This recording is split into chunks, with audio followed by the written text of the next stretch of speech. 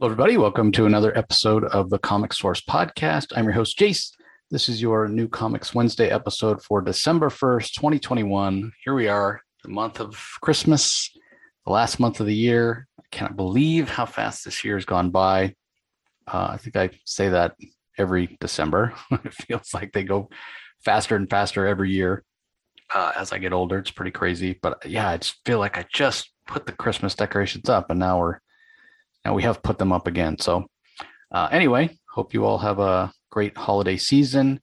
We will have the 12 days of the comic source again, as we do every year. Not quite sure what exactly I'm going to do this year. I was thinking foolishly probably about doing what we did last year, where the first day of comic source is one episode, second day, 2, 3, 4, all the way up to 12. It adds up to 78 episodes, which is a lot. And I was supposed to start recording them early last year, and I didn't. And some of them came out even a little bit after Christmas. So if I'm going to do that, I need to get in gear. But things have just been crazy busy lately, and I haven't gotten it started yet, although I've reached out to some creators who haven't been on the show in a while. So we should have some of those coming up. But as soon as I have the details, I'll let everybody know. Definitely by next week's New Comic Wednesday episode, I'll know what's going on. So be sure you're following us on social media. I'll make an announcement there. But anyway, let's dive into the books because there's 19 books to talk about. It's so strange. I guess it's the first Wednesday of the month. Usually when there's 5 Wednesdays, or in the case of DC, 5 Tuesdays in a month, that last release day, that 5th release day, is kind of where they put regular, or not regular, but put annuals and specials and things that aren't just regular issues of the series, because normally everything's on a 4-week cycle. So when you get that extra release day, you kind of dump everything there. And so it tends to be a smaller release day normally. But if you guys listened to our DC Spotlight yesterday, full spoilers in DC Spotlights, don't forget, you'll know that there were 17 DC books released. 17. It was a huge week. And in a way, and we talked about this on the episode, in a way, it was a disservice to a lot of the books because there were so many great books that you couldn't really focus. Obviously Wonder Woman Historia, incredible book, going to be on my list of best books of 2021, most likely. But Human Target, any other week, Human Target would have been my book of the week. It was amazing. Didn't make it. Wonder Woman Historia was there. We had Fear State Omega wrapping up that big event. We had a great issue of Action Comics. We had Justice League Incarnate starting the next chapter of Joshua Williamson's big epic DC crisis fixed omniverse story. So a lot of great books, but nothing really got the spotlight as much as we tried to put it on Wonder Woman Historia. I think we were successful. There were other things that deserved a spotlight as well. So just kind of weird that DC would do that. Maybe it's paper shortage and what have you, who knows? But all that being said, it's a huge week. Like I said, 19 books here when we're doing the first week of December. And then, usually toward the end of December, it comes toward the end of the year. Things are usually a little lighter, I guess we'll say, in terms of releases. A lot of publishers, close up shop for the last couple of weeks of the year and what have you. So maybe that's why this first week is so front loaded. But anyway, there's a ton of books to get through, as I said. So I'm going to go through them, I guess you'd say relatively quickly. I mean, I'm not going to short shift them by any means, but don't forget, as I said, DC Spotlight was yesterday. If you're looking for info about the DC books for this week, go check that out. Be warned, Rocky from Comic Boom and I go deep into the stories and the events and what happens in those DC books. So read the books first if you don't want them spoiled. As opposed to New Comics Wednesday, which we always do spoiler free. I'll talk about the books in general, kind of what I thought about them, but it'll be up to you to read them and find out what happens. So let's dive in. Amazing Spider-Man, number 80 is the first book I'm going to talk about. Writer is Cody Ziegler. The art is by Michael Dowling. Jesus Arbitov with Eric Arciniega does the colors, and we have Joe Caramagna on letters. I talked a little bit last time about this writer's room style approach that Marvel has on Amazing Spider-Man right now. And it makes sense. You need a lot of writers, I guess, when you're doing this many books. It's basically a weekly book at this point. It's certainly not unheard of. We've seen it happen, in Countdown and 52 and Batman Eternal, Batman and Robin Eternal, that kind of thing. Unless you're writing way ahead of time, it's hard to script a book a week, I imagine, especially most writers are writing more than one book. So they've taken this this sort of writer's room approach, sort of like TV does. But the problem is when, like, Cody Ziegler, for example, is listed as the writer for this one. So I'm taking that to mean he actually scripted the book. Everybody's planning. Everybody in this whole Beyond board is what they call it. Obviously, is helping plot the book. Ziegler probably did more work on this one than anybody else. But again, I mentioned it last time. It's a little inconsistent in tone with the vernacular, the vocabulary, the words that are coming out of the character's mouth. And it's because the writer is not the scripter, person that's actually putting the words in the character's mouth, is not the same from issue to issue. That being said, last issue was Cody Ziegler. This issue is Cody Ziegler. So it's not big difference from last issue, but I am noticing a little inconsistency in tone that I wish wasn't there. And maybe as it goes along, it'll get better. I'm hoping, think I've seen a little bit of that, maybe too soon to tell, but I'm hoping that might be the case as these writers work more together and kind of come up with a system or what have you. But as far as the story itself, we saw at the end of last issue, Ben Reilly was ambushed by Kraven, got hit with some darts that are making him see things. And so that's what continues in this issue. And it feels a little bit like setup. There's not this huge giant confrontation with Kraven that, fills the issue with action or whatever. It's they fight, certainly, but it feels more like foreshadowing of something else. And that takes up about half of the book. The other half of the book seems to be the reactions of Beyond to being out of touch with Ben Reilly. We saw last issue that he had sort of hacked the technology of his costume to sort of turn off Big Brother, so to speak. And we start to see some fallout of that. Again, there's hints that the Beyond Corporation, despite their wanting to portray themselves as a benevolent corporation, that they have some sinister or not so positive goals in mind. Maybe it's an end justifies the means sort of thing.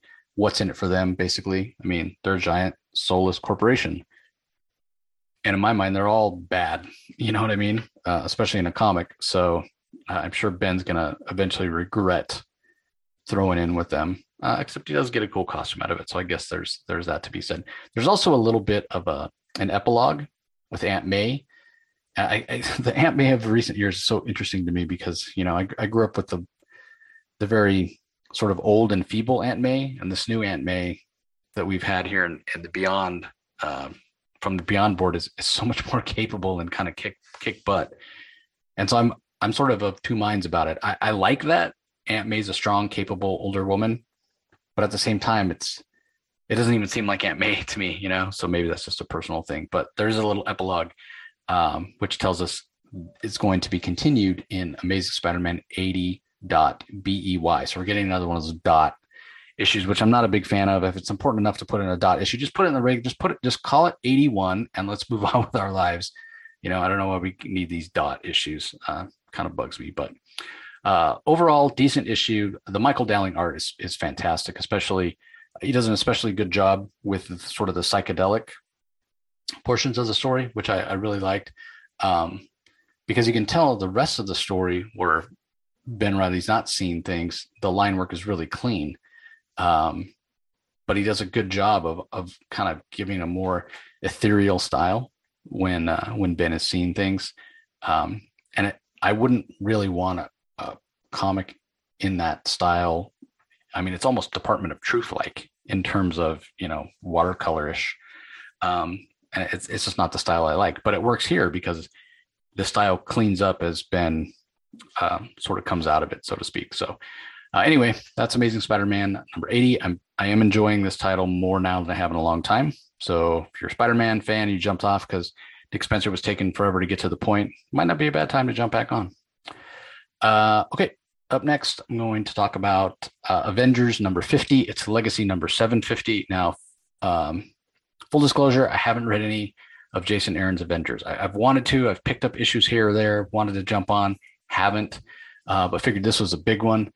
I check it out, kind of see where it's at. It is a good jumping on point. I wasn't totally lost. There's a few things that were referenced here that I don't know if it's just Aaron, throwing references out there that he's going to build on later, or if he's referring back to previous stuff from the run. So, but I enjoyed it. It's a huge issue. It's 80 pages.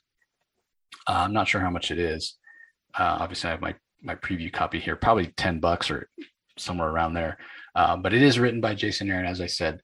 We have Aaron Cutter, Carlos Pacheco, Rafael Fonterez, Ed McGuinness, and Javier Guerin on the art. Colors by Alex Sinclair, David Curiel, Matt Hollingsworth, and Rochelle Rosenberg. There's an Avengers Mountain pinup that's drawn by David Baldione with colors by Israel Silva. And then there's a backup story, The Two Worthies, by Christopher Ruccio and Steve McNiven, colors by Frank D'Armata. Letters in the whole book are by Corey Petit. And I did enjoy this, especially that backup story. It's a Thor story, and the art. I mean, Steve McNiven drawing Thor. That was awesome. As far as the regular story, again, I don't know how much it ties into anything that Aaron has done before, but there's a lot of little threads, little vignettes that we get that give context to the story. And as the story goes on, they sort of start tying together. So it's actually hard for an 80-page book. I think Aaron packs a huge amount of story in here. Obviously, he has that crutch of having a lot of pages, but the thing about it is I can't even talk in generalities about any of the events that happen because it all feels like spoilers. It all feels important. And I think that's great. Like this is making me want to go back and read issues 1 through 49. And I think that's what you want a big anniversary issue to do. Like if this wasn't number 50, if this wasn't Avengers Legacy number 750, if I hadn't I think I heard somewhere it was the start of sort of his new or his next big storyline. So again, I thought good jumping on point. If none of those things were the case, I wouldn't have picked it up. So I know I'm not going to be the only one that's jumping onto Avengers right now because they've heard it's a good jumping on point, or it's an exercise issue. It's Legacy 750. There's a lot of reasons to jump on. And again, I don't want to spoil anything, but I loved it. It was great. I haven't been a fan. I mean, part of the reason I didn't jump on the Jason Aaron Avengers was I didn't like the take on She-Hulk. And, we know that's sort of changing, excuse me, probably because of the She-Hulk TV show that's coming. So I'm glad to get back to the classic She-Hulk, but there's other great concepts in here. And we're getting, just a little hint of it here or a little hint of it there. And of the Jason Aaron stuff that I have read, like the Heroes Reborn sort of callback, that was okay, if not a little underwhelming. There's even a reference to that story in here. So because of that, I do think that a lot of the references here for people that have been reading Aaron's run all along, it's going to be a good payoff and touchstone to you, and you're probably going to enjoy it even more than me with more context. But that being said, like I was saying, this is really good. He breaks it up into chapters, like the way he has the story structured, where you get just a little bit of a story with a really cool idea, and then he jumps to something else. And I feel like that keeps this 80-pager moving. Like a lot of times you read an 80-page book, and you're like, oh man, I got to take a break partway through. That's not the case here. And there certainly are events. It's not like, 80 pages with 10 chapters or whatever, and every chapter is completely different. He does come back to some storylines. You do see some things pay off. And the last issue of last page of the regular story is a really cool idea, and one that I didn't see coming at all. I thought it was really cool. So I can't wait to see how that plays out. So that being said, I guess I'm reading Avengers now, starting with issue 50. Maybe I'll go back and check out the previous 49, even if it does have a version of She-Hulk that I don't really care for. Because I think Manny was reading Avengers when it first launched and was saying good things about it. But there was a couple laugh out loud moments, especially one with Namor and She-Hulk that I really loved. It's got a ton of characters in it, different characters. the antagonists make sense. What we're seeing here, this idea of who the antagonists are, is a great idea. So yeah, there's just a lot to like here. If you haven't been reading Avengers at all for whatever reason, and you feel like jumping on to pick this up again, it's $10. It's not cheap, but you get a lot of bang for your buck. And I promise you, after reading this, you're going to know if you're going to be in and you're going to jump on, or you're like, no, that's not for me.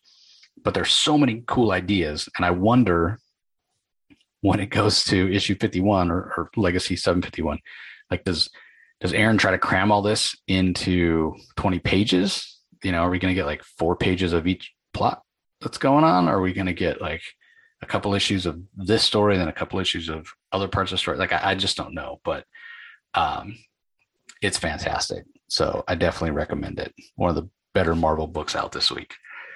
Okay, let's move on. Next, we have first Aftershock book. It's Campisi, The Dragon Incident. It's number 4. This is the final issue. It's by writer James Patrick. Marco Locati does the art and colors. Rachel Deering on letters.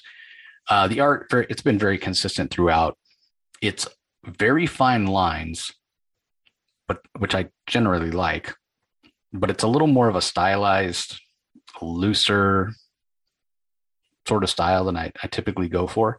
But it does suit sort of the chaotic feel of the story. So basically, in this world that James Patrick has created, and then this story could easily live in the same universe as his Kaiju score story, which he previously did for Aftershock, which was really fantastic.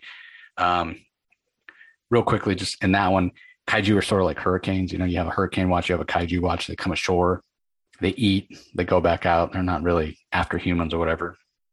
They usually only come on shore when they're searching for food because they can't find any food out in the ocean. And so they know Kaiju is going to attack a certain city. Everybody gets evacuated typically, and they sneak in and they pull a heist. So it's fantastic. So anyway, in the James Patrick universe, apparently dragons and krakens and kaiju and whatever, they exist. So again, this Campisi story could easily exist in that same universe. And so basically what happens is this dragon is searching for the descendants of people who massacred his relatives, other dragons way, way, way, way back hundreds of years ago. And he wants to take his revenge by continuing to doesn't kill off the line, lets it creep along, so he can keep killing people from this line. And so he goes to one particular part of New York that's called the Village. It's controlled by the mob, a certain mob family, because he knows there's a descendant that lives there. And so the story is about this guy named Sonny, who's sort of a fixer for that mob family, and it's his job to get rid of the dragon and make sure the village doesn't burn down. So it's a mashup of a crime noir sort of mob story with a dragon. And Patrick gives Sonny a great voice. It's got enough of the mob feel and mob sort of, I don't want to say tropes, but just sort of classic mob story ideas that it feels like a mob story with this giant thing hanging over it, right? Like a lot of times if you're telling a mob story, it's like the big thing, the big threat hanging over the story might be, well, the FBI is closing in, or there's a possible war with another family who's more powerful than you, or something like that. In this case of this classic mob story, it's the idea of this dragon who's given a deadline before he's going to destroy this neighborhood that this mob family controls. So it all comes across as a very sort of realistic feel of a mob story. It just so happens that the big thing that's hanging over it is this dragon.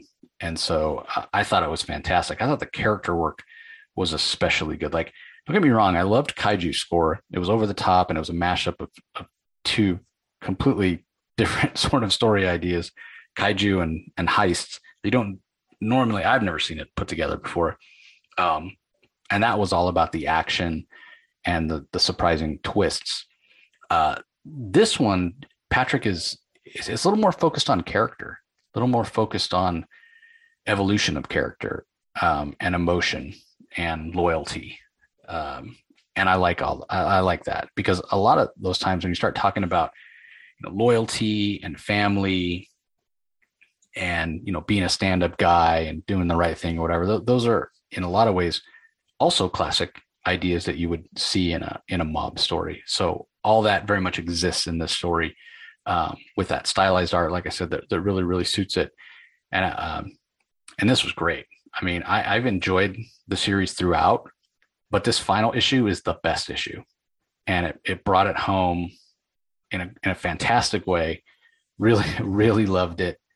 Yeah, I thought it was great and perfectly paced. 4 issues. A lot of times Aftershock books are 5 issues. This was perfect at 4. So good on James Patrick for knowing exactly how long it should have been. So really, really good. Recommend that one. All right. Up next, I'm going to talk about latest issue of Captain Marvel. This is from writer Kelly Thompson. We have art in this one by Sergio Davila. Inks are by Sean Parsons. Colors are by Jesus Arbitov. Letters by Clayton Cowles. I've said it every time I talk about this Captain Marvel series that Kelly Thompson gives Carol Danvers the best voice she's ever had. Not that I'm not a fan of the Kelly Sue DeConnick era of Captain Marvel or the Margaret Stohl era. I totally am. But for me, Kelly takes it one step further, and the voice feels even more authentic. She feels more relatable, more realized, more realistic. So this is the last of the Marvels Part 3. We found out last issue that one of Captain Marvel's sort of arch enemies, I guess you'd say, Vox Supreme, it has this technology that he's sending out where these black suits envelop, which we have seen previously, but these black suits are enveloping anybody who's had the name of Captain Marvel, and then he gets to control them. She finds out that he's behind it. Carol finds out he escaped from his galactic prison or wherever he was, goes after him. She gets thrown into a cage, this sort of coffin-like thing, launched into orbit, taken out off the playing field, so to speak. She finds a unique way to get out of that, and I like this idea from Kelly Thompson. Almost said Kelly Sue. Kelly Thompson. It could have ramifications for Captain Marvel going forward, which it's always good to see new things and have characters and their powers evolve. So I thought that was great. Again, action-packed, really well paced, great art, wonderful colors. This is a fun book. I would read this and have at times. The book has been very sort of character focused and interactions between characters. And again, because Kelly Thompson gives the most, in my mind, realistic portrayal of Carol Danvers as Captain Marvel, when we get those storylines like her interactions with Enchantress and Doctor Strange and whatnot, or her friendship with Spider-Woman Jessica Drew, I'm drawn in. Like, I love those, even if it's a little more talking heads than it's action. But at the end of the day, it is Captain Marvel, and you want a title from Marvel Comics called Captain Marvel to be full of action, like it was back in the day when it was Marvel. And we get that. We totally get that here. This whole storyline has been just action-packed from start to finish, every issue. And this one's no exception. And again, I'll shout out the art by Sergio Davila, because there's a couple double-page spreads here that are fantastic. But speaking of Marvel, he shows up here as well. And it's not a spoiler because he's on the cover. And I do have mixed feelings about that. For the longest time, he was the one and only, other than maybe Uncle Ben, Marvel hero who died and they didn't bring back. And they've sort of still kept to that. I mean, there's been a few times where stories have taken place in the afterlife, in hell or Valhalla or whatever you want to call it, someplace where Marvel is. He's still dead, but current heroes go where he is and they fight alongside him. And then we did also see him resurrected relatively recently, but then give his life to save people like he always does. And so he was dead again, but now bringing him back again. And I mean, he's one of my favorite characters of all time.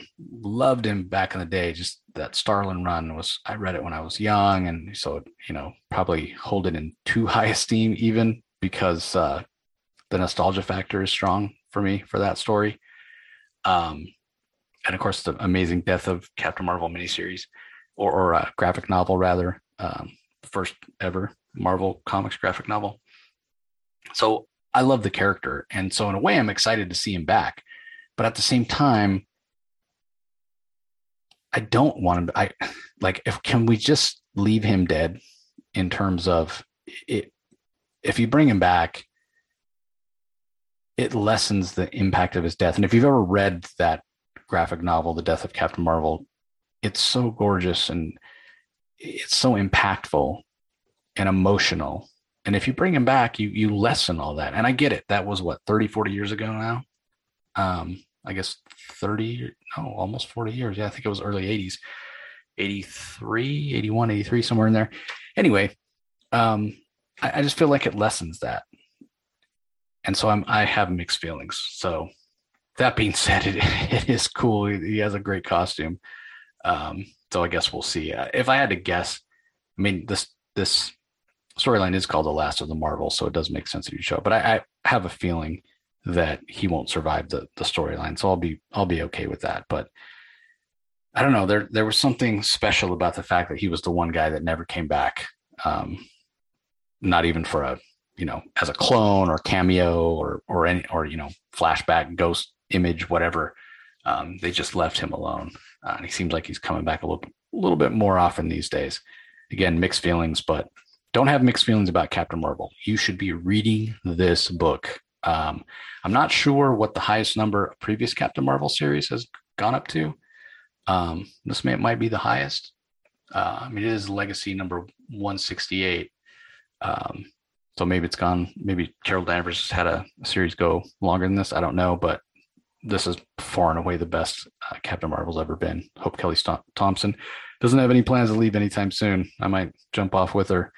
Obviously, I'd give the new writer a chance, but I would just hate to see Kelly Thompson leave. So anyway, that's Captain Marvel. Let's move on to the next book. It's back to Aftershock with Cross to Bear, number 2. This is called Tears in the Rain. It's from Marko Stojanovic. Sinisa Bonovic is the artist. Aljoza Tomic does the colors. Taylor Esposito on letters. So obviously most of those names are Slovakian, Eastern European, Polish maybe. And this is a pretty solid story. I talked about the first issue. It's basically about this sort of secret group of knights, and they're sort of descendants. I don't know if it's descendants from the Knights of the Round Table or knights from Crusades or knights from the Search for the Holy Grail, but they are knights and they are dedicated to the ideas of justice, sort of those old school, ideas of chivalry, like we're talking about with knights. And one of their missions that they undertook was to take out Jack the Ripper in London, and they failed in that mission. And right as they were closing in on him, in this fictional universe, he crossed the ocean, went over to America, and so he's out in the Wild West now, and he's continuing his killing spree. He's pursued by somebody from the Order who followed him there, who failed, feels guilt because he failed to stop him in London. And we saw in last issue that young member of the Order sought out an older person of the Order that actually left the Order, was tired of the violence and the bloodshed and the unending, tiresome mission, and left Europe and came to the United States for a new start, and settled down and married. And so in this issue, that was all the setup from the first issue. So in this issue, we really get some events that are a catalyst to move the story forward with this young member and this older member of the Order who are going to shift into high gear with next issue in their pursuit of the Ripper. And there's a few Wild West tropes here or there. We see some Indians, we see some vagabonds, if you will, some sort of outlaw cowboys. We see an old saloon town sort of setting, and so it's interesting because if you have read anything from any interviews that were done with Marko Stojanovic, the writer, he talks about growing up in Eastern Europe. It says specifically where he's from, but I can't remember. Maybe it was Czechoslovakia or Poland. Anyway, he talks about growing up and seeing those old classic Westerns, those old classic, to him, they were foreign films, but American films of the West, right? To him, and to many, many people, the idea of the American West is this very romantic, a little bit melancholy, action-packed era. That's a very rich setting for a story, and the fact that he's taken a classic villain, Jack the Ripper, who has his roots in real life, obviously, but the idea of that horrific, terrorizing villain, and juxtapose that against the brightness and the action of the Old West. It's a great idea. And so, I've had people ask me, well, I don't even know what that book's about. The art looks good, but what I'm not going to say, hey, it's Jack the Ripper in the Wild West, and everybody immediately like, oh, that's a cool idea. Like, I mean, you can literally sell it that quick, just Jack Ripper in the Wild West, like 5 words. So it's really good. The art is solid. Colors suit the tone of the story very, very well. And I can't say more than that about it because it would be spoiling. But if you read the first one and you thought it was kind of slow and there wasn't a lot of action, definitely come back for the second issue because it is action packed and it promises a lot more action to come. So definitely recommend that one from Aftershock. All right, up next, back to Marvel. Darkhold Black Bolt, #1, The Memory Trap. This is from writer Mark Russell. Pencils are by David Cutler. Robert Poggi does the inks. Matt Miller on colors. Clayton Cowell on letters. So this is tying into the Darkhold Alpha and Darkhold Omega, who know the members of the team that are going to try to stop Sethon in the Darkhold realm or whatever. Each had to read a little bit of the Darkhold book in order to get just a little bit crazy so they could travel to the Darkhold dimension and not go nuts, but they've all read a little bit too much and they've gone to the other side and become evil. And that's what we've seen so far in the stories that we've gotten, which we've had Darkhold Iron Man, we've had Darkhold Blade, Darkhold Wasp, and now Darkhold Black Bolt. And I can't review a Black Bolt comic without reminding everybody that his full name is Blackagar Boltagon, just because I like saying Blackagar Boltagon. Like sometimes I'll walk around my house saying Blackagar Boltagon. Anyway, I probably like the name a little too much. But what's interesting about this, it's from Mark Russell, as I said, and you can always count on Mark Russell to sort of subvert things. And I love that about him. So we get this story of Black Bolt, we think, or maybe it's a story about someone else. The point is that you're not sure. You're reading it, especially based on the other ones that you've read, right? If you've been reading all these Darkhold books, Iron Man was a pretty crappy guy. Blade as well, Wasp. In the end, you understand why she does what she does, but it's not a good thing that she does. She's not a hero. And in this one, you're reading the story of Black Bolt and you're going, well, this guy's pretty heroic. It doesn't seem dark, right? It doesn't seem like it's in keeping or in tone with the rest of the Darkhold books. And then you get to the end and, the last couple of pages, Mark Russell throws something at us that all of a sudden it flips the entire story around.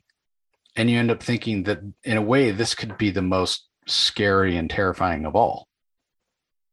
If you're if you view it in a certain way, if you're looking at it from a certain perspective. And that's all I can say about it, because again, I don't want to spoil it at all because it's a big twist and it's fantastic. And I just thought it was great. Like, I'm a big Mark Russell fan. That's all I can say. So The art's interesting. It's a little bit more of a cleaner style, and the colors by Matt Milla. Matt Milla, man, the guy's so talented. I've seen him do super dark, saturated stuff like he did on the Charles Soule run of Wonder Woman over that Ron Garney art. But then over this Roberto Poggi or David Cutler pencils, rather. Roberto Poggi did the inks.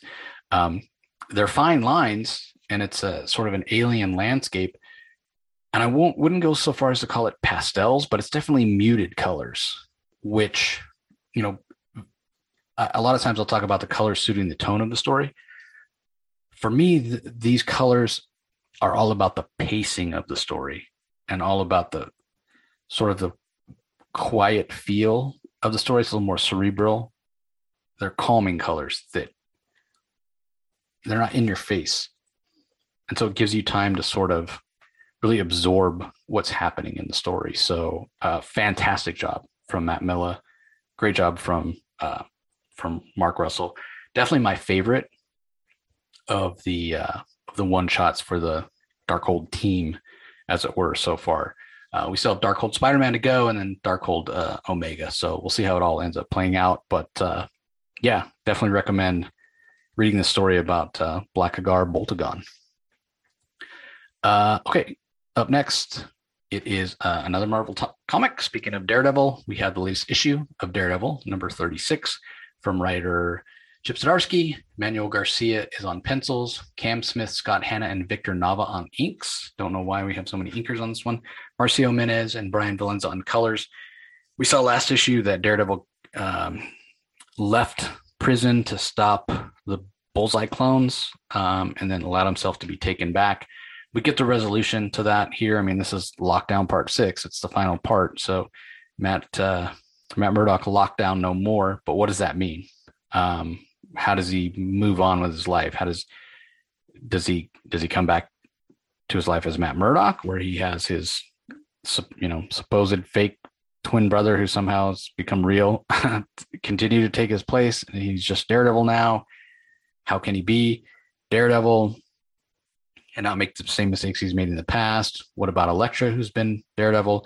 Like, there's a lot of questions that Matt is going to be facing, and this is the final issue before Devil's Reign, number 1, which is a big Daredevil event from Zdarsky. So in a way, this is set up for that, I have a feeling, because there are some pretty big events that happen here, but nothing where it's like big superhero events. It's a lot of, set up.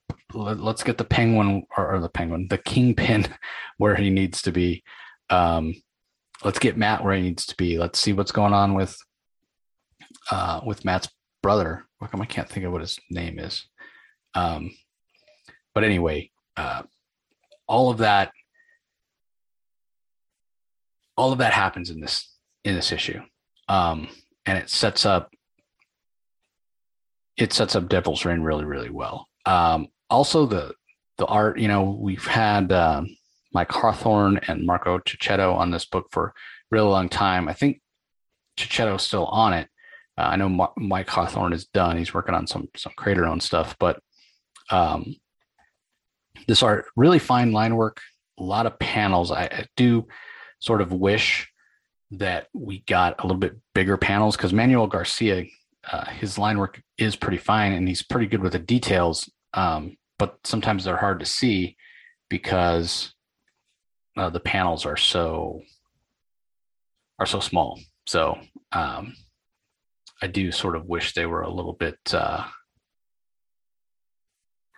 panels were a little bit bigger. We'd see the art a little bit more, but yeah, it puts everybody in place. Like I said, his brother Mike, Kingpin, how other heroes see Daredevil himself, Elektra, and I still don't even really know what Devil's Reign's about. Maybe it's been talked about or teased, but I haven't been paying attention apparently. So I am looking forward to this. This is the first issue that we've had of Daredevil in a while that hasn't been action packed. I mean, the last 5 or 6 issues have just been nonstop action. Before that, we had a good mix of action and character. So this is, again, not a ton of action here, but a lot of character work. But again, like mostly setup, and that I give credit to Zdarsky because these are the issues that are hardest to keep interesting and make work, right? Because again, there's not any huge reveals here where it's makes compelling reading when it's talking heads, and there's not any action to draw you in. So I have to imagine it's a real challenge to keep it moving. But there's a fantastic scene between Daredevil and Kingpin, and the events that Zdarsky has set up are just interesting enough that it propels the issue along. So very curious to read Devil's Reign. Can't wait for that to kick off. So I can't tell you the last time. Well, I guess it was when the Charles Soule run first kicked off. The last time I was a regular reader of Daredevil, and I know it wasn't Charles' choice to leave the book, and that's kind of why I jumped off. That left a bad taste in my mouth. And at the time, I wasn't a big fan of the Zdarsky work that I had read previously, so I didn't read Daredevil for a long time. And then it had people telling me, "Gotta read Daredevil, so good." And yeah, so I'm back to being a regular Daredevil reader, and I've turned into a big Zdarsky fan. So, all right, well, let's move on. Next book I'm going to talk about, Department of Truth. This is issue number 14. It's from writer James Tynion. We have art by John J. Pearson. Letters are by Aditya Bidikar. Designs by Dylan Todd. This is an interesting one. Flashes back to the past a little bit. We get a little history of Lee Harvey Oswald as he's first joining the Department of Truth. And he learns the origin, or we along with him learn the origin of the Scarlet Woman. It gives some context to the story.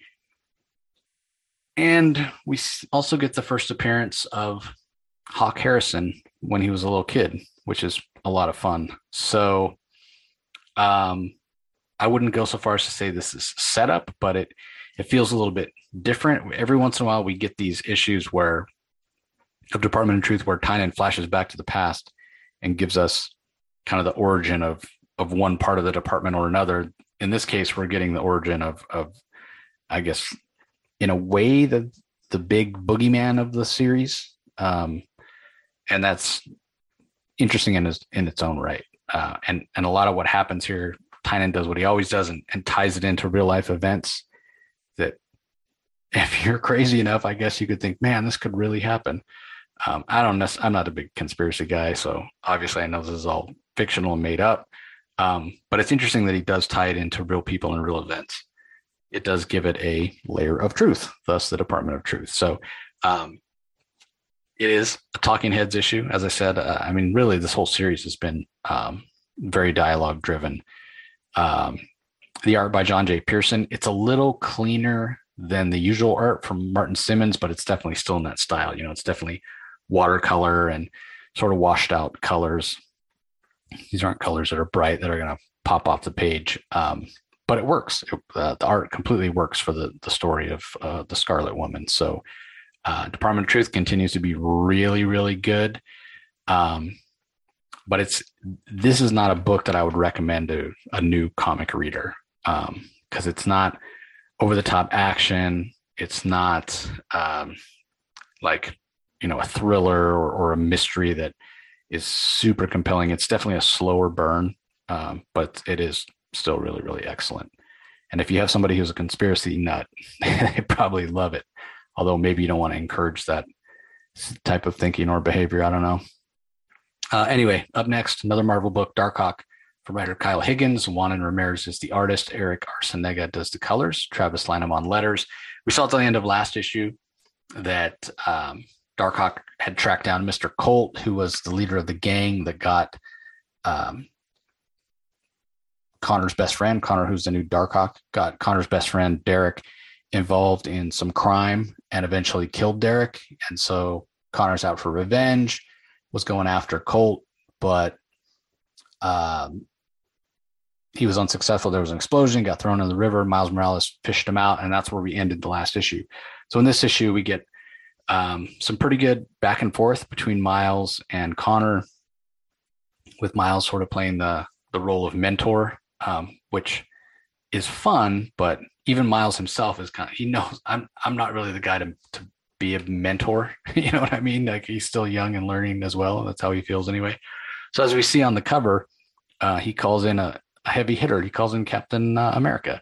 So it ends up being the three of them teaming up to go after Colt, which is interesting.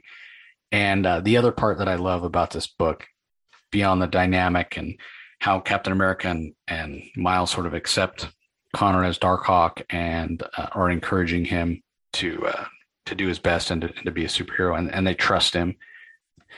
I mean, it's that old trope, right? Thank God that Kyle Higgins didn't fall into it, where when you see two characters, Marvel characters, meet for the first time, they always got to fight first before they realize they're on the same side. They didn't do that, thank God. But anyway, beyond the dynamic between the three, the other thing that I loved is that Kyle Higgins continually reminds us about Connor's situation with his MS diagnosis and how it's thrown his entire future into question. I mean, here was a guy that had like a full ride scholarship to go to college to play basketball. Everybody assumed he would only play 1 year and then make the jump to the NBA. And now this MS diagnosis, multiple sclerosis, has thrown his entire life into a shambles. And it's just true to life. I mean, that happens to people. That exact thing, maybe not for somebody who's destined to be an NBA star, but there are people, there are high school age kids that get diagnosed with this, and it the whole life that they thought they had planned out or pictured in their head. Not that many of us, or maybe I could even go as far as to say any of us, really end up with the life we envision when we're, a junior or senior in high school, but we certainly don't dream of getting MS, right?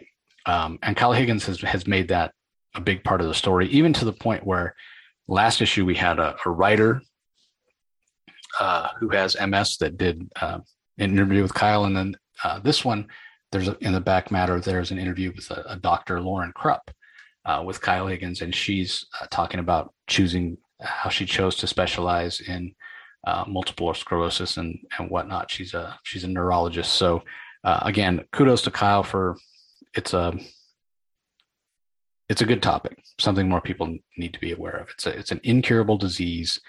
It can be managed through medication, and some people can lead relatively normal lives. But it is something we're still searching for a cure for. So kudos to Kyle for keeping that in the forefront. This has been like the first issue. I wasn't a big fan. Issue 2 and 3 brought in a lot of action and emotion. This issue brings even more action.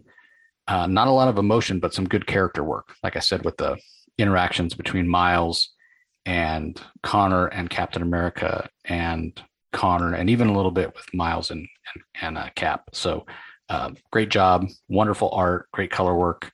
I never read previously any of the old Darkhawks from the 90s, so I can't compare it at all. And I don't know that I've seen a lot of old school. I mean, how many were there? How many Darkhawk fans were there? I haven't seen anybody online saying, I was a Darkhawk fan back in the 90s and I loved this new one. But I would be curious. If you were a fan of the Darkhawk book back in the 90s and you're loving this new one, let me know. Reach out on Twitter. I'd be curious if this is scratching that Darkhawk itch for all you Darkhawk fans out there. Okay, up next we have Death of Doctor Strange, Spider-Man #1. So this is a tie-in for the Death of Doctor Strange miniseries. That's by Jed MacKay. This one's also written by Jed MacKay. Marcelo Ferreira does the pencils. Wayne Fokker is on inks. Andrew Crosley and Peter Pantazis on colors, and then Joe Caramagna does letters. This is a really fun one. So when I say Spider-Man, this is Ben Reilly Spider-Man, because like I talked about on Amazing Spider-Man, when we reviewed it, Peter Parker's in a coma, Ben Reilly's wearing the costume, and that's part of the problem, right? So Black Cat is visiting Peter while he's in the hospital. Ben Reilly swings by. Black Cat's giving Ben Reilly a bad time. Oh, so you're taking advantage of Pete while he's in a coma to steal his, superhero gig, and how fiercely protective Felicia can be of Parker. And while they're there in the hospital room, because Doctor Strange is dead, he had set up these spells to send messages out to certain people upon his death, and Spider-Man being one of those, because Doctor Strange implicitly trusted Spider-Man. So he's basically given Spider-Man a to-do list. Okay, in the case that I die, here's some things that maybe you weren't even aware of that I was taking care of around the city that I need you to take care of. And of course, Black Cat's not all about to let Ben Reilly go do these things on his own and tarnish the good name of Spider-Man. So she tags along. And it ends up being this night where they sort of learn things about one another. Black Cat and Ben Reilly, that is, and about Doctor Strange and what he meant to the city. And so it's a feel good story, despite the fact that sort of the catalyst of it is the death of Doctor Strange. But there's humor, there's action, there's great art, wonderful color work, really great panel layouts in this one. I really enjoyed that. A lot of unique page designs from Marcelo Ferreira. So this was a lot of fun, bringing some context into that Death of Doctor Strange miniseries and reminding us that Strange is a lot more than just the guy that, made sure the magical barrier around Earth was intact so that we weren't invaded from all these other magical realms. He wasn't just the big guy or the big gun stopping these gigantic world-ending magical threats. He was taking care of a lot of little things too. And it humanizes Doctor Strange in a lot of ways. So, and plus the dynamic between Ben Reilly and Black Cat is handled very, very well by Jed MacKay. Jed MacKay writes the Black Cat regular series, so it makes sense that he has a good handle on who Felicia Hardy is. So really, really great issue. And I've really been enjoying the Death of Doctor Strange event, I guess we'll call it, because we've had some tie-in one-shots as well as the regular series, and everything's been excellent so far. And we actually have a second Death of Doctor Strange mini, or one shot rather. So Death of Doctor Strange White Fox is also out today. And this one's written by Alyssa Wong. Andy Tong and Luciano Vecchio are the artists. Eric Prianto does colors. Travis Lanham on letters. So White Fox is a member of the Korean superhero team, the Tiger Division, which we saw in the Black Cat annual this year. So again, Jed MacKay's running the Death of Doctor Strange event, so it makes sense that he would bring in these Korean characters that he had in the Black Cat annual. But it's fun. These are new characters that we don't have a heck of a lot of background. At least I don't have a lot of knowledge of who they are. But it's great to see, once again, adding context. What does it mean that Doctor Strange is gone? It means much more than you might first think, right? So again, I was talking about how he protects the Earth by having that magical barrier that kept other realms from invading other magical realms. And now that he's dead, we have people invading, and not just in America. Hey, they're invading all over the world. And it's up to Tiger Division, these Korean superheroes, to stop them. And they end up having to split up because there's multiple threats. And again, it gives a lot of context for this character, White Fox, who's, I don't know a lot about Asian mythology, and I don't even know if it's specific to Korean mythology. I think it is. When you talk about Kumiho, which are shape-shifting fox spirits, and that's what White Fox is. That's this member of the Tiger Division. So it's a chance for writer Alyssa Wong to, I think, lean into some of her heritage and to give us more context for White Fox and give us more context for these characters. And I would say, like, based on what I've seen so far of Tiger Division, I would 100% be interested in reading a 3 or 4 issue mini about these characters, especially if Alyssa Wong is the one writing it, because I thought she gave great voices to these characters. Wonderful team interactions. The art by Andy Tong and Luciano Vecchio is very, very good. The colors are solid, very dynamic. I wouldn't have minded a little bit bigger panels in this one as well, but they cram a lot into 32 pages. So I can see why the panels need to be so small. It's a big chunk of story, and it feels like it. But the line work is so beautiful that I kind of want to see it bigger, which I can by zooming in on my digital preview copy, but you know what I'm saying? It's not quite the same. So anyway, a lot laid out on these pages, a lot crammed in here, as I said. Doesn't feel as tied into Doctor Strange as the Spider-Man issue does. It's more like, okay, Doctor Strange is gone, and that's why all these mystical creatures that we're fighting have invaded. So it's more about state of the world and about giving us more context for these characters in this book than it is giving us context for Doctor Strange is gone. Look what he meant to us. So, but again, a great job by Jed MacKay of giving us these tie-ins that are looking at the death of Doctor Strange from different perspectives to give a more overall well-rounded story. Okay, up next we have Fantastic Four 38. This is from writer Dan Slott. Francesco Mana is the artist. Jesus Arbitov on colors. Joe Caramagna on letters. Not sure on the timing of this, but we do see She-Hulk back in her more familiar Jen Walters form. And what I mean by that is she's not like in her human form, but she's in her I'm She-Hulk and I'm green and I'm thin and I'm beautiful form, as opposed to the sort of savage She-Hulk that she'd been in the Avengers for a long time, where she looked like a man that I was talking about earlier that I didn't care for. So, and she's in that form because the Fantastic Four, well, more accurately, I guess I should say, the Future Foundation has been served with some papers for a legal matter, and so they hired Jen to come and defend them against a very classic Fantastic Four villain who has come up with a unique way to sort of attack the Fantastic Four. And you can see it coming if you're a fan of any sort of courtroom drama, TV shows or movies or whatever. You can see exactly what's going on here. And I'm sort of surprised and a little disappointed, and maybe think Dan Slott's not giving enough credit to the Fantastic Four for falling for these legal machinations, despite what Jen Walters is telling them. Like, they should know better. Have they never watched an episode of Law and Order or never watched a courtroom drama movie or anything like that? It is fun. You know, I'm a fan of those sorts of stories, courtroom drama and whatnot. I'm a fan of law. I thought about becoming a lawyer at one point, actually. Constitutional law especially was fascinating to me. But anyway, it's a good story. And just like almost every Dan Slott Fantastic Four story I've read, at the core of the story is family. And that's exactly what should be at the core of every Fantastic Four story. So I'm a big fan of Slott on Fantastic Four. There's some people that don't like what he's been doing with Marvel's First Family, but I've been a fan. It's been a long time since I've been a regular Fantastic Four reader, but Dan Slott has me pretty happy with what's going on right now.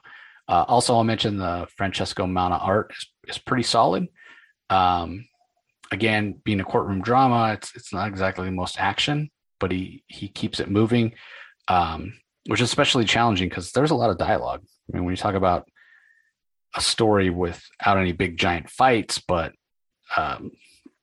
antagonists and protagonists facing off in a courtroom, you're going to get a lot of word balloons, and we certainly get a lot here. It's heavy lifting for Slott on the scripting, and so it can be challenging as an artist to keep that interesting visually, and he does a great job. So good issue of Fantastic Four. Curious to see how it all shakes out.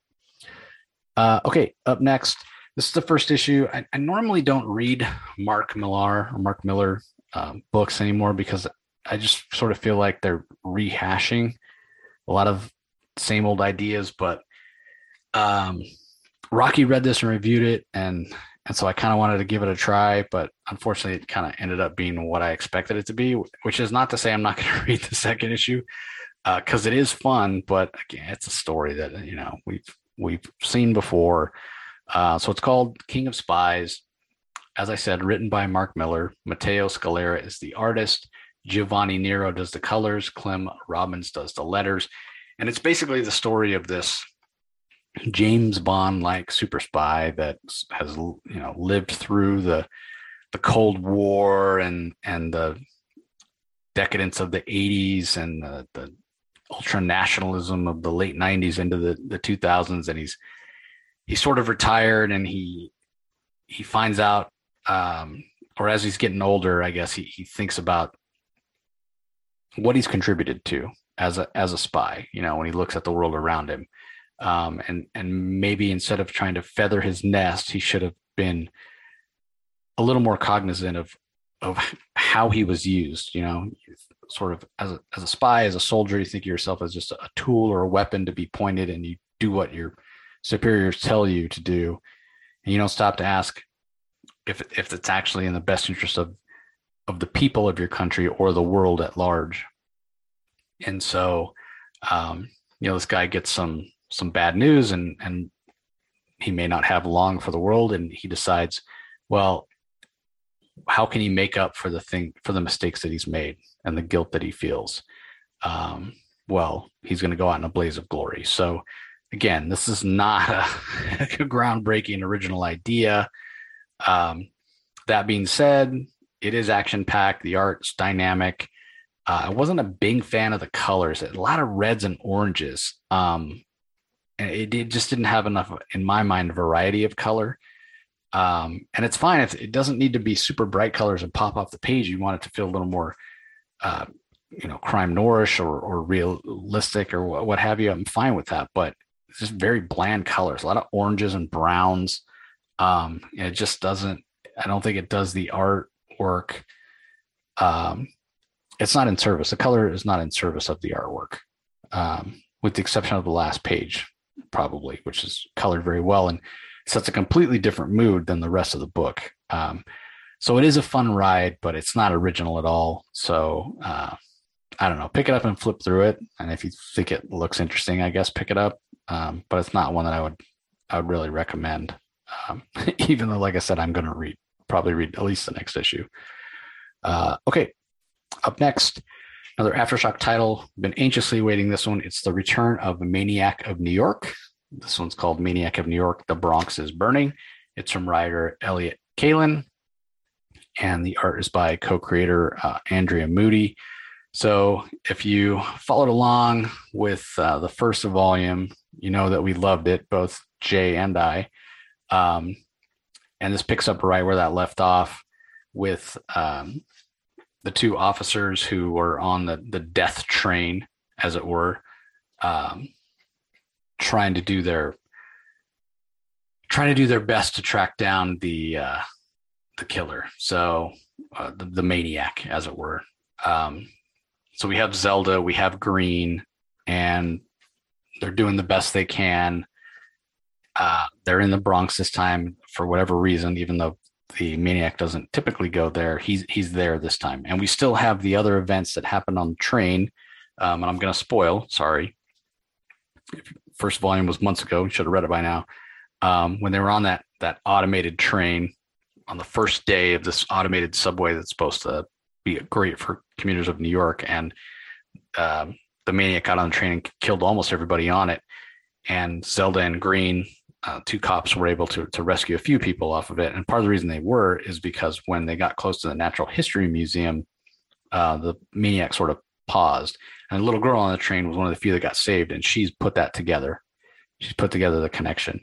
And I think she was on a field trip, if I remember right, to the museum and saw a symbol on a display at the museum that's very similar to the symbol that's on the mask of the maniac. So clearly something that ties him into that. And so we still have that subplot going on while the maniac is loose in the Bronx, and these two cops are on his trail. So a bit of a setup issue, getting us acclimated to what's going on in the Bronx and what the maniac's up to. We still get a couple of brutal death scenes.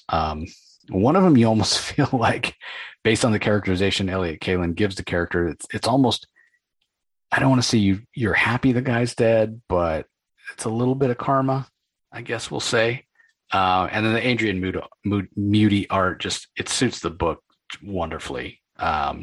Very visceral, very impactful, especially, like I said, those couple death scenes where the colors are just as dynamic as the art is. It's not for the faint of heart, definitely for mature readers, but I'm very glad Maniac of New York is back. Probably have to have Elliot back on the show to talk about it. We haven't had him on since I think the first or second issue dropped. I think right before the second issue dropped, the Monday before the second issue dropped. So been quite a while, but a lot of people love this. It got greenlit for second volume very quickly from Aftershock. So that just goes to show the popularity of it. So definitely recommend that one. Okay. Up next, we have another image title. This is The Me You Love in the Dark. And this is from Skottie Young. Art is by Jorge Corona. Colors by Jean-Francois Beaulieu. Letters by Nate Picos of Blambot. This is the final issue. It's the 5th issue. And we get the resolution of Rowena, or Ro, who's this painter who bought this house that turned out to be haunted or possessed or in some way inhabited by this supernatural being, who she let herself sort of be subsumed by and never left. And they've become codependent. And in a way, it's sort of the epitome of a codependent relationship. And maybe it was exactly what Rowena was susceptible to at exactly the right or wrong time, depending on your perspective. And so this is the resolution of the story.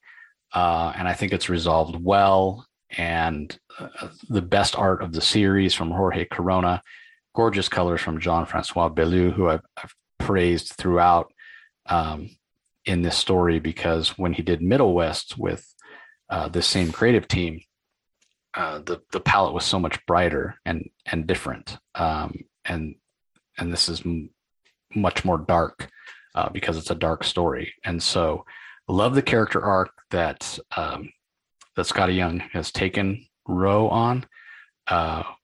Wouldn't have minded a little more follow-up from her. But I'm fine with the way that it all played out. It puts a little bit on the reader to sort of make some assumptions about Ro and how she comes out of the other side of this. But I think that's okay. I don't mind leaving a little bit of it up to the reader, but I also wouldn't have minded a little more context. So if I ever get Skottie on, which we have talked about having him on many times, but he's just so busy, it's hard to make it happen. But I promise we'll talk about this if we ever get him on, because I do want sort of his perspective, as the voice of Rowena on how it all came out in the end for that book. So, fan, it's a horror story, which I'm not the biggest fan of horror stories, but I'm definitely a fan of that series. I think that creative team, I hope they do something else, and I hope it's not sort of adventure fantasy like Middle West was, and I hope it's not horror. I hope it's something else completely different, like maybe a Western or a crime story, just to see that same team get together again and do something completely different. Okay, up next is another Marvel book. It's Phoenix Song Echo #2 from Rebecca Roanhorse. We have art by Luca Maresca and Kyle Charles. Colors are by Carlos Lopez and Brian Valenza. Letters by Ariana Mayer. I'm really loving this book. I wasn't really that familiar with the character of Echo. I know she has Native American roots, and so I love the fact that this is written by a Native American who's bringing in a lot of ideas and sort of Native American mythos. And we even get a little bit of time travel in this one. And other than that, I can't really say much about the story, other than to say that the antagonist that's pursuing Echo is pursuing her with the intent of taking the Phoenix Force from her for reasons. I don't want to spoil it for you. So I think this is doing an incredible job of bringing context and fleshing out the character of Echo. Rebecca Roanhorse certainly portrays Echo as somebody who's not 100% confident, not just because she's only recently gotten the Phoenix Force and the Phoenix Force is basically uncontrollable. Even beyond that, like take away the Phoenix Force and the level of uncertainty and self-doubt that adds, you can tell that there's doubt beyond that. There's doubt that Echo carries around because of not knowing her parents, because of not being raised by them, because of, who she is and how she was raised and her disability of being deaf, and all that sort of colors who she is and her level of confidence. And it comes across as a young woman who's just, she hasn't matured. She hasn't come into herself. She hasn't discovered who she is. But it feels like that's exactly what Roan Horse is going to do. Going to, in this story, take us on a journey, or take Echo on a journey where Echo's going to discover who she is at the same time that she's learning more about her heritage. And it may be, in fact, that education, that information that she gains about her own heritage, that's going to help her sort of form her own identity and realize who she is, which will then in turn lead to her having more confidence. So again, I didn't know, hadn't read a single book with Echo in it previous to this first issue, which when I first read it or picked it up, I thought it was a one shot, which is why I read, well, I don't know much about Echo. Let me check it out. And then it ended on a, total cliffhanger. I'm like, I guess there's more to come. And I'm glad there is, because this is really fantastic. And the whole team does a great job. Pretty bright colors, which helps to give it a superhero feel. Great line work, emotional art, great facial expressions. If I had any complaint about the art, it's a little light on the backgrounds at times. Wouldn't mind a little more detail there, but it's a minor nitpick. Overall, I'm really enjoying this book. And every time I read it, I'm like, man, I need to read more about Echo. And if I'm going to go back and read Jason Aaron's Thor run, well, that's where Echo got the Phoenix Force. So I guess that'll dovetail nicely. Okay, up next, another Aftershock book. This is The Search for Hugh, number 3. Goodbye, Love. Goodbye. It's from Joe Su and Steve Orlando as the writers. Rubin is the artist. DC Alonso does the colors. Carlos M. Mangual on the letters. This is crime. This is crime families fighting amongst themselves, and somebody who was a soldier at one point and has a particular set of skills. Is very skilled in sort of violence and guns and weapons and survival and whatnot, who was trying to live a peaceful life, but his parents were attacked, and he's assuming, we still don't know exactly who attacked them or why, but he assumes it's because of what his mother tells him about how she's part of this family back in China who's a big crime family, and she ran away from all that, and it must be her past catching up to her. So he goes there to try to find out who is behind it and make sure that nobody's going to endanger his parents again. And so his name's Aaron. He goes there. He finds these two families at war with each other, tries to help them reconcile. That doesn't work out. And by the end of this issue, all the pieces are in place for a lot of action to come. I got to think this is at least a 5 issue, if not a 6, because we're halfway through and it feels like we've hit a big milestone in this issue where the crap's about to hit the fan. And I sort of love the journey that the writers Steve Orlando and John Su have it might be Sui. I'm sorry if I'm pronouncing it wrong. It's TSUEI. Yeah. Sui, maybe it's Sui. Anyway, these two writers have taken Aaron just in the 3 issues already on an arc.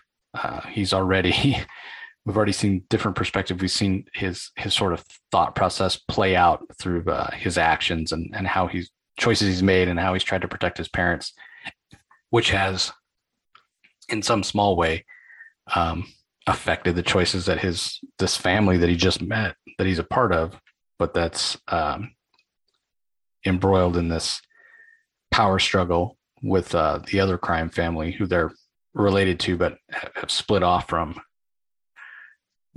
Aaron's actions have colored the dynamic between the two families. And so, like I said, next couple issues, going to be a lot of action, a lot of action, probably a bloodbath. And the art's fantastic. Fine lines, great color, just suits the mood of the comic perfectly. This is a page turner. Yeah, really, really excited to see the next couple issues of that and how it all plays out. Okay. Up next, we have the last issue of Winter Guard. This is issue number 4. It's from writer Ryan Caddy. Line work by Jan Basildua. Colors by Federico Blee with Fernando Fuentes of Proto Bunker, and letters by Ariana Mayer. This is a bunch of Russian characters, and I sort of feel like the reason they put this book out was because the Black Widow movie that just came out, and also because, Marvel's got to put these characters in a book every once in a while to make sure they maintain the copyright and the trademarks for them. That being said, for whatever reason this book was made, Ryan Caddy makes the most of it. These are not characters I'm really that familiar with. Crimson Dynamo, obviously I've heard of and read stories, Dark Star as well, Ursa Major as well, part of the Soviet super soldiers back in the day, but Vostok, not that familiar with. Perrin, Red Widow, I've seen a little bit, and I think that's one of the villains in the Black Widow movie, like I said. Chernobog, never heard of. Vanguard, I wasn't sure about. White Widow, Yelena Belova, only because I'm reading Black Widow. And then Red Guardian, he's sort of the Soviet version of Captain America. He's been around forever, so obviously I've heard of him, but never have I gotten so much context for these characters and the way they interact with each other. And I think Caddy did a great job of referencing their history, but still keeping it new reader friendly, and also sort of leaning into the Russian heritage of the characters. So this was a very fun story that felt Eastern European, felt Russian, made sense to have all these different Russian characters sort of at odds with each other.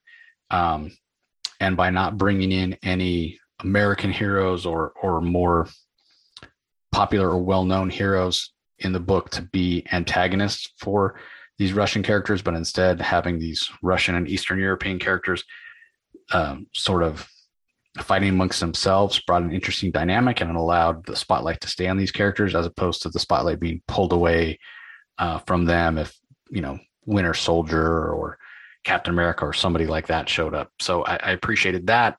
I appreciated the interaction, the lack of trust between the teammates makes sense. The way they reconcile makes sense. I just thought this was really good. And it shows that more people should be paying attention to the work that Ryan Caddy is doing. The art was spectacular from Jan Basildua. Had interesting covers. They almost look like Mondo artwork covers. So I thought that was done really, really well. And I was unsure about this one because mostly I don't know these characters very well at all. But I do trust Ryan Caddy. Like I said, I don't think enough people pay attention to his work. And this really worked for me. And I feel like with each subsequent issue, it got better. And the ending is completely satisfying, well paced for the 4 issues, a lot of action, good dialogue. Everything is clear, easy to follow. Because when you have this many characters, and there's not a lot of plot threads, but again, it's mostly about the interaction and the relationships between the characters. It can be a challenge. Like look at Teen Titans Academy, how that we've had twice as many issues so far, up to issue 8.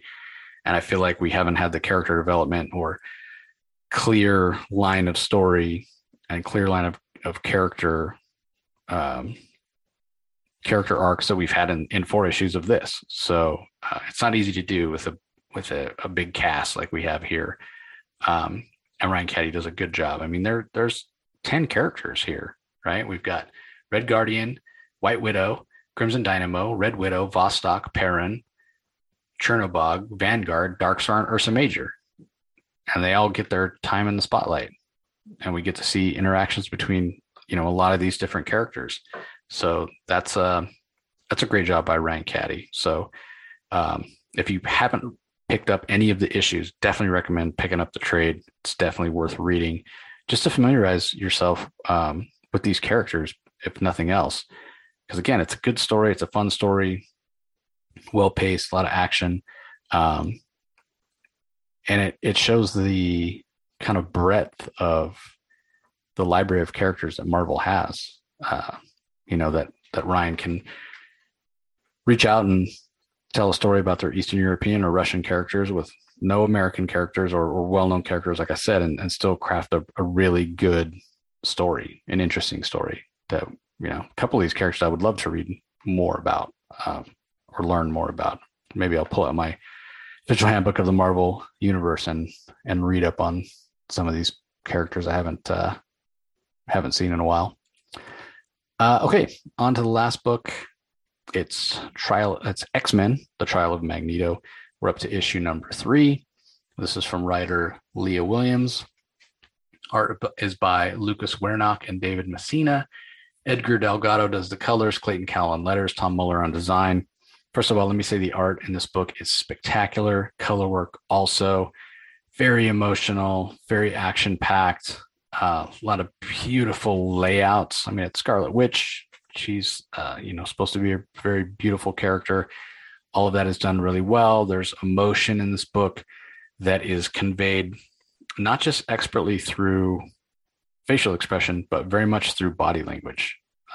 Body language is very important in this book and with Scarlet Witch as a character, because so much of what she does, and if you're a fan of the MCU and you've seen what's her name, Elizabeth Olsen, play Scarlet Witch when she's using her powers, it's very much about body language, right? She's flipping her hands and fingers around and whatnot.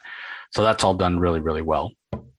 Now, I think when I reviewed the first issue, that I wondered if this death of the Scarlet Witch was a way for, I speculated, for a way for Marvel to sort of get rid of some of the more problematic parts of Scarlet Witch, like she's the one that no more mutants. And, I talked about maybe in a way, Marvel's kind of done Scarlet Witch dirty because of the powers that she has to be able to alter reality, that she has in many ways been used to be this this plot device for when Marvel wants to do something big. Oh, we'll just get Scarlet Witch to do it. We want to cut down from thousands of mutants to only 198. We'll just get Scarlet Witch to do it, and then she ends up having to wear that as like the scarlet letter that she carries around with her, and everybody judges her. And with what we see in this issue, I'm starting to think that maybe I'm right about that. We did see Scarlet Witch, even though it's a trial of Magneto. He's supposedly on trial for killing Scarlet Witch, even though we don't know yet who did it. But then Scarlet Witch returned last issue, in issue 3, without her memories. So is that a way to, like I said, reset Scarlet Witch and set her up for whatever Marvel has up for her next? I don't know. But what I will say is that Leah Williams, the writer's done a great job of keeping the mystery going. We haven't gotten a lot of development for Scarlet Witch yet. Don't know who she is now that she's come back. And I sort of want Leah Williams to do a Scarlet Witch series after this. Like, who is she really? Like, again, Marvel's done so many different things with her that I sort of feel like she's never really gotten the spotlight for me to really understand who she is. Like, take away her powers in terms of using her powers as a substitute for her characterization. And just let me know who Scarlet Witch, who is Wanda Maximoff on her own? Like, if she didn't have powers, what would her personality be like? What drives her? What motivates her? What does she care about? I don't know that I've ever read anything that really told me that story, other than when she was married to the Vision and she had kids. She was all about being a mother. That's all she seemed to care about. And then, we all know what happened with that situation. I think it was part of a TV show, if I'm remembering correctly from things that I heard. I've not seen it. WandaVision is what I'm referring to. But I am enjoying this. It's been, I won't say that the mystery is being dragged out, but I'll say it's being parceled out well to keep it engaging and compelling. We get a little bit of a clue in each issue, like right at the end. Hey, come back for the next issue because we're going to get this answer. And the next issue, we're going to get the answer of this. And the next issue, we're going to get the answer of that. Obviously, it's going to end with us knowing, okay, who killed her. Hopefully we're going to know why. But at the end of the day, what I want more than anything is just to understand Wanda Maximoff even better. So great series, highly anticipated when it comes out. One of the first books I read when it comes out. Quickly becoming a huge fan of Leah Williams. So so that's going to do it for the books that I'm talking about in detail. I mentioned Wonder Woman Historia as my book of the week for from Marvel. If I have to pick a book of the week amongst these, it's kind of tough. I mean, there were some really, really great books this week. I mean, that Darkhold Black Bolt book was fantastic. Search for Hugh was very good. The book I just talked about, great. Having Maniac of New York back, also great. But at the end of the day, I got to go with a pick that actually even surprises me. The Avengers 50, I think, is my book of the week for this episode, just because it did such a great job of being new reader friendly, but referencing things that Aaron has written recently and set up the Avengers for a long time. Plenty of story ideas in there that were introduced that could keep Aaron writing Avengers for a really long time. So hats off to Jason Aaron for a fantastic job. So let me go down the list of some other books that you might want to be on the lookout for today. We get the conclusion of the Dune House of Atreides maxi series over at Boom Studios with issue 12 of 12 coming out. We have Magic Master of Metal #1 at Boom as well. And that's a Magic the Gathering comic. I want to mention at Dark Horse, there's a She Could Fly Volume 3 Fight or Flight trade paperback that finishes up that story, which I can't wait to get my hands on. Over at DC, again, we covered these on our episode yesterday. Action Comics number 1037, Batman 2021 Annual #1, Batman Fear State Omega #1, Batman the Detective #6, Detective Comics 2021 Annual #1, Gotham City Villains Anniversary Giant #1, Hardware Season 1 #3, Human Target #2 of 12 with gorgeous art by Greg Smallwood and a charming story from Tom King. Were it not for Wonder Woman Historia, that Human Target would have been my book of the week, no doubt. Joker also gets a 2021 Annual, Justice League Dark 2021 Annual #1, Justice League Incarnate #1 of 5, Nightwing 2021 Annual #1, Robin 2021 Annual #1. Yeah, like I said, a lot of books, a lot of annuals. Teen Titans Academy #8, Wonder Girl #5, Wonder Woman 2021 Annual #1, and finally Wonder Woman Historia, the Amazons #1 of 3. Black Label book, Kelly Sue DeConnick, Phil Jimenez on art. Must read. If you're only buying one book this week, that is the book that you need to buy without question. Absolutely fantastic. Over at Image, we've got the 49th issue of Deadly Class. Firepower is up to #18 from Kirkman and Somni.